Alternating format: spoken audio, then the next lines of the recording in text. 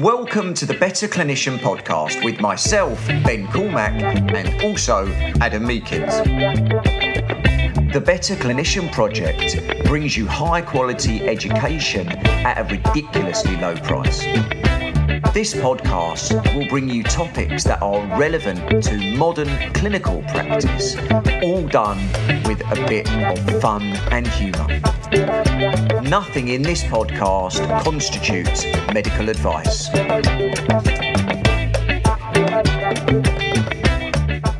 Okay, everybody, welcome back to another one of our Better Clinician Project Thoughtful Thursdays, where myself and Mr. Cormack sit down, debate, discuss, disagree a little bit sometimes around various different topics that the BCPers throw at us. Yes. So, looking forward to it this month, Benny Boo Boo? I am going to get down and dirty with it. I'm going to get right in there. In there like swimwear. All right. So without too much fucking around at the beginning, which we tend to do, we're going to dive on straight in and take the first question from a BCPer called Stefan Rasmussen. So he's asked a really interesting and quite thoughtful question around psychological factors. He wants to know, what are some psychological red flags, what to do about them, and where to find some good information on this subject. So, Benny Boo Boo, what are some psychological red flags in a patient? Yeah, so look, again, I mean, let's start off with some of the... So I think the first thing to talk about is, I don't know if you do this, I generally don't do psychological screening off the bat. Well, what do you mean by screening? Do you mean asking a few questions or giving them a questionnaire to fill out? So I think some people might approach just general clinical practice by giving out lots and lots of potential screening questionnaires around depression, around anxiety, and all these other things. And I must say that isn't something that I tend to do. No. I don't either. I find too many questions, particularly on the first appointment. Yeah. Any paperwork and stuff that's too much, it acts as a barrier to building a relationship with the patient. So I don't like to do that all the time at the beginning. Yeah. And I could imagine if you worked in like a specialist pain clinic, why you might do that. Yeah. But I still think it can be a little bit of a barrier off the bat. Yeah, so in general practice, in day-to-day job in physiotherapy, I don't think it's needed a lot of the time. Yeah, so I think there's more of this idea of yellow flags, isn't there, rather than red flags when it comes to psychological stuff in some ways, isn't there? Yeah, but we want to talk about the red flags, mate. What are some of the really concerning features of a psychological problem in a patient that would start to go, hold on a minute here, this is out of my professional scope of practice, and there may be some other things or people I need to refer on to. Yeah, and that was what I was trying to kind of get to. Well, you're going around about the bush in a very long fucking way. Just get to it, Cormac. Right, so if we are talking about strong red flags, I had this the other day, actually, and this was someone discussing some suicidal thoughts. Absolutely. So that's a massive red flag. So again, if somebody is mentioning self-harm, suicide, ending it all, that is a huge psychological red flag that you want to pay attention to. Don't ignore it. Yeah. And I think for me, I think that when I become uncomfortable talking to people, that's when it starts to become, again, we're weighing up this kind of this index. It's not an index of suspicion so much. It's an index, it's a seesaw of concern, isn't it? Potentially. And I felt out of my depth. Yeah, well, that's what I was going to say. When you feel out of your depth, you normally are out of your depth. Therefore, with stuff like this, you don't want to be fucking winging it. You don't want to be just trying to, work your way through it or ignore it, that I have heard and seen some other people do as well, because they are feeling out of the depth and they don't know how to deal with it. Yeah. So again, when somebody has got some red flags like that and they're mentioning suicidal thoughts or tendencies, that needs to be, first of all, recognized, and you need to tell the person or the person who shared that with you, thank you for telling me that. Okay, I do think that needs to be probably looked into a little bit more. However, I don't think I'm the best person for that. Is it okay if we try to talk around maybe seeing somebody else or getting somebody else involved to help you with these thoughts that you've been having? Someone who is better equipped to deal with those kind of things. I think that's important with the terminology, isn't it? That we find someone that's better equipped to deal with that. I had one, quite a while ago now, a similar situation. Didn't want to commit suicide, but did want to chop his own arm off. Right. From a CRPS type of perspective. Just the worst chronic pain for years and years and years. Lots of post-traumatic stress disorder as well. As an ex-soldier from the Falklands War as well, so he's suffering a lot. In a very bad place when he came to see me, and you could tell that he was not fucking about. He was at the end of the tether with his, experiences with healthcare, because he'd been pushed around from pillar to post, and quite dead-faced, calm, said, "If you don't sort this out, I'm going to Hungary. I'm paying this clinic that takes £10,000 to voluntarily amputate your arms. I'm going to chop my arm off if you don't get this sorted." Yeah, and that's a red flag. That's the psychological red flag. Well, I think also that any signs and symptoms that may be associated with things like PTSD, I think are things outside of what I'm usually dealing with. I think any discussion around previous clinical diagnoses of depression or anxiety, again, that's where history is important. So it's not just things that you're picking up in terms of, inference. It's also actually determining that this person has had recognizable psychological issues in the past as well. That I think that's important. But I think anything like personality disorders, anything like PTSD, anything like suicidal thoughts, anything where voices are being heard or instructions are being given, visions and apparitions and stuff like that. You're talking about stuff that makes me feel uncomfortable.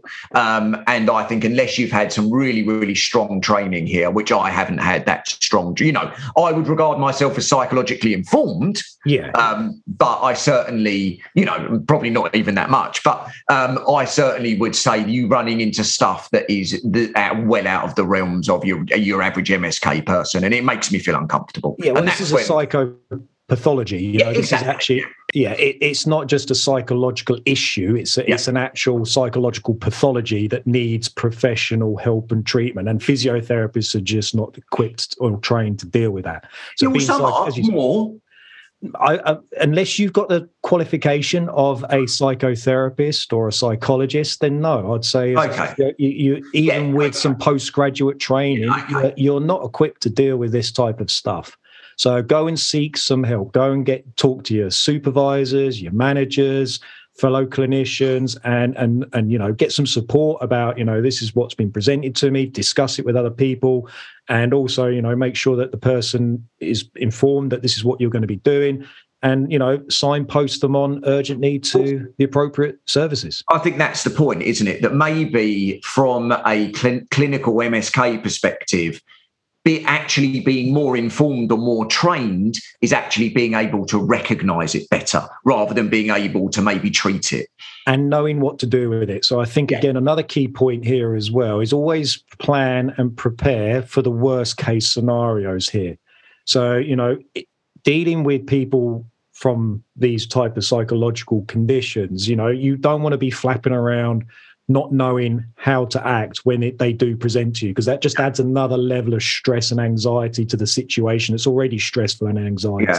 So make sure that if you're working in clinics where potentially these things could happen or occur or present to you, that you know what the systems and the processes are to deal with it, because you've got a duty of care to the person to pass them on down this pathway. And again, you could say the same thing with other things as well that are not really psychological red flags, but things that are outside of your scope of control. So, somebody that's being abused or being taken advantage of as well. If that comes out in an assessment, you have a duty of care to act on that. And you need to know what are the processes and procedures to be able to do that.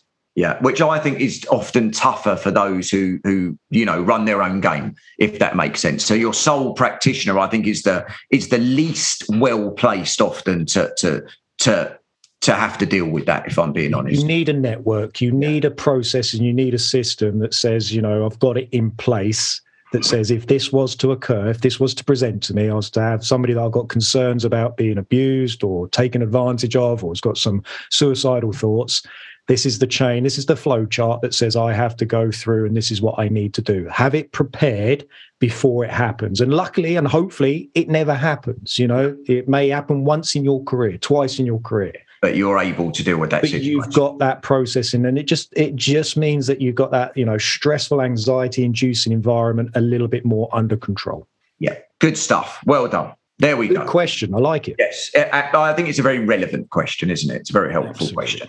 Right, what we got next? Right, next one then. This is another good one. This is from a regular BCPer on a Thoughtful Thursday who likes to throw questions at us, and unfortunately we still can't pronounce the name very well. Is it Femke?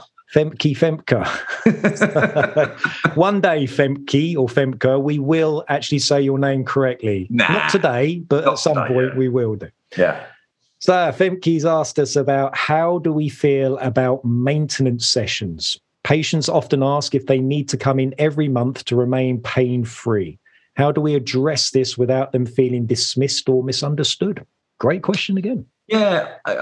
Personally, I think maintenance sessions are okay.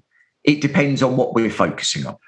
Oh, you unethical, money-grabbing, soulless bastard, you. Well, I've got to pay for the Ferrari. No, because if someone came into me and said, you know, I'd like to actually come in and see you once a month to do some exercise stuff or to discuss my exercise planning, or I would like you to act as more of a coach, or I've got some things that I just want to bounce off you once a month, I'd be quite open to that. I don't think there's, you know, I think your job may be more like a PT or a coach. Yeah. And actually, I quite enjoy doing that. And I have done that for people. And in fact, I've done that with things like I've had patients who then came to see me to do some boxing with me over the years. So I think the problem here isn't in the contact and the ongoing support. It's in the idea and the message that you need to come and see me to remain pain-free. Yeah, that's where the shithousery kicks in. Absolutely. Shithousery. The shithousery of the highest order. Yes.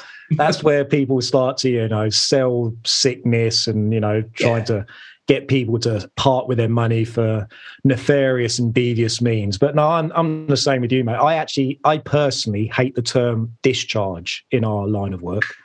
Because I think where it's been discharged from, doesn't it? I'm not talking bodily discharges.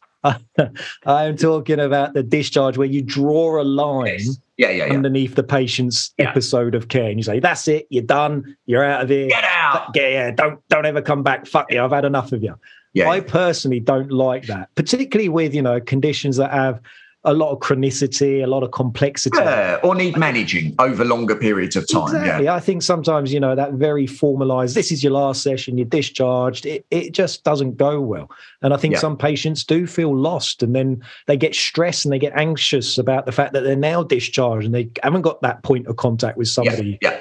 And that can actually may make them worse again. So I do think having that sort of open door policy, you know, where you say to somebody, look, things are going well. Looks like everything's ticking along nicely. I don't think we need to see you as often now, if that's okay with you.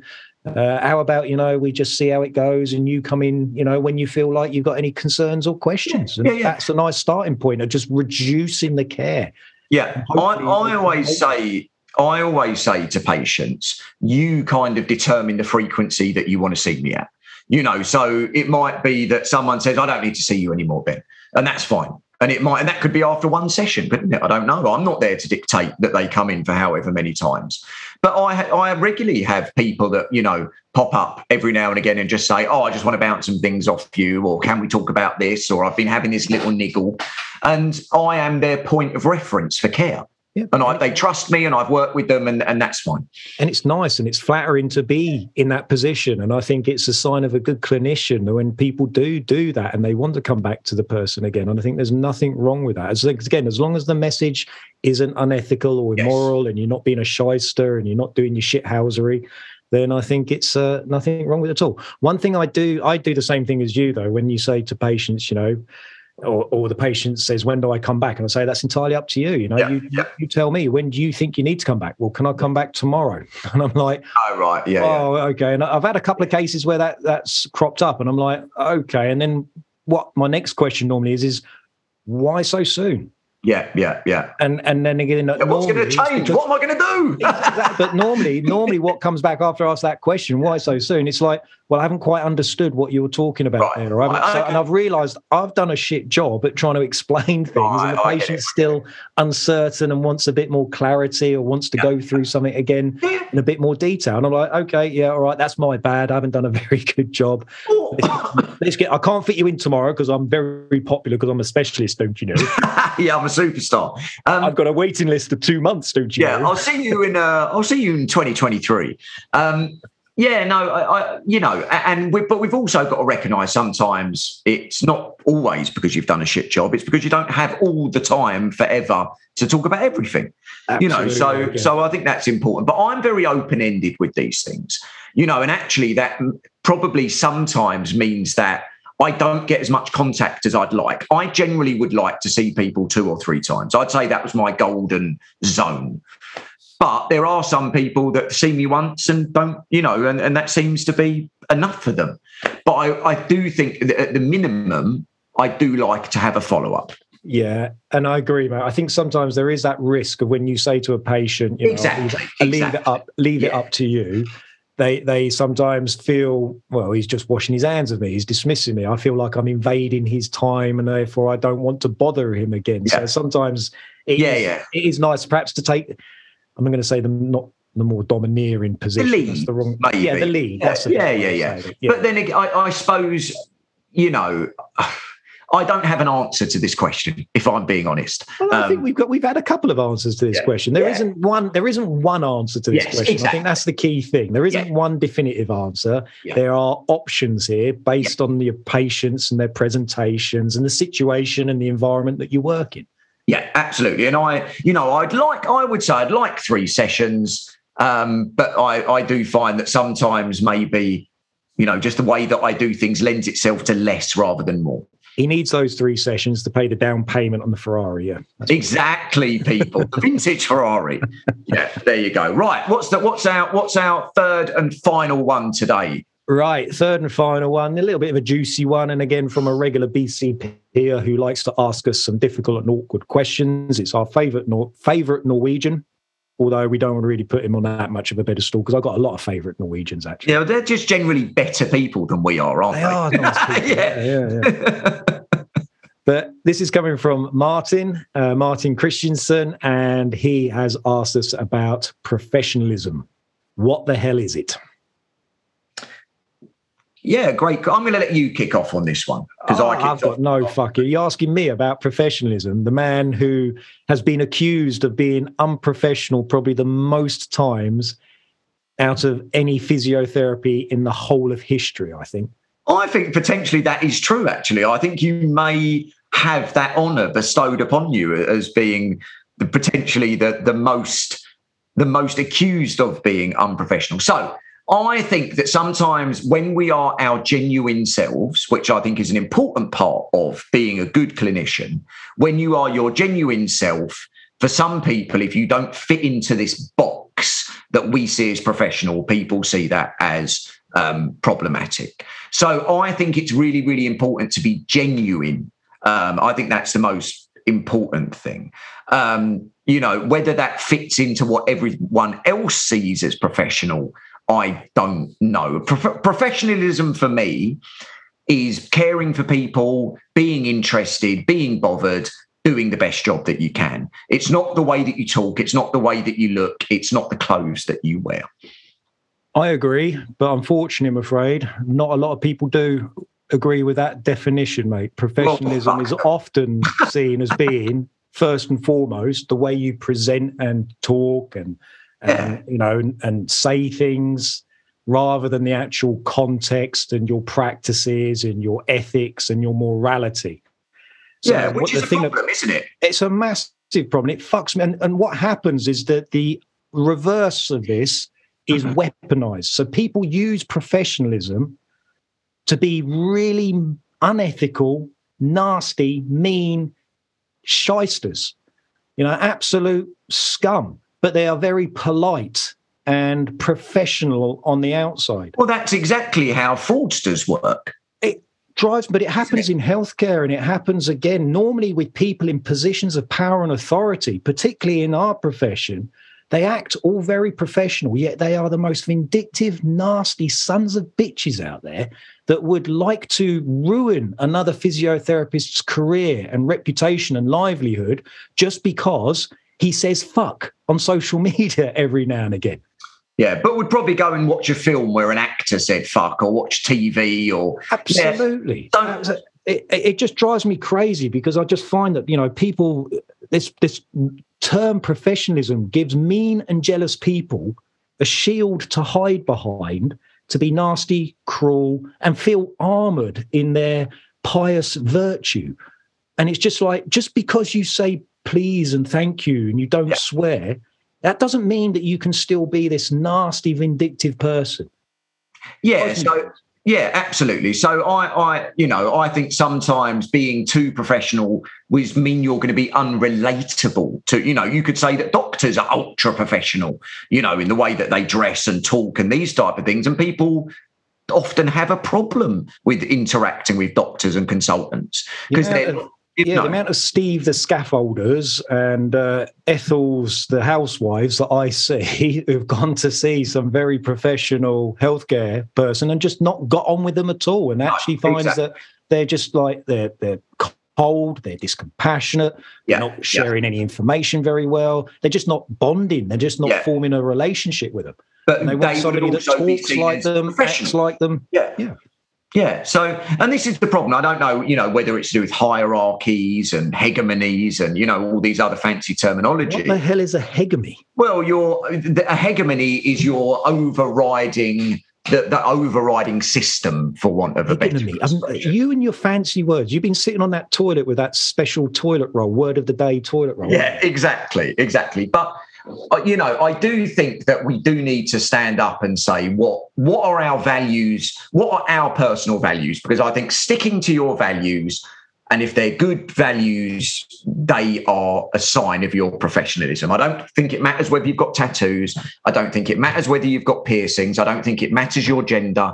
I don't think your sexuality matters. I don't think your race matters. I don't think your class matters. I don't think how you talk matters. I don't think the terminology, the phrases you use matters. 100%. And I think and you could say that a lot of those things are used to determine professionalism, aren't they? You're the wrong race, you're the wrong gender, and that diminishes your professionalism. It's a form of separatism. It's a form of making sure that, the people that don't fit into this conformist bloody way of acting are able to be segregated and separated and ostracized, I think.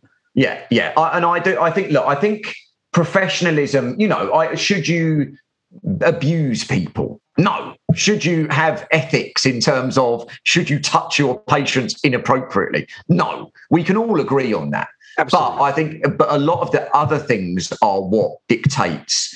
A lot of people may say, well, a man seems more professional than a woman. Someone who's white might seem more professional than someone who isn't. And someone who's older might seem more professional than someone who's younger.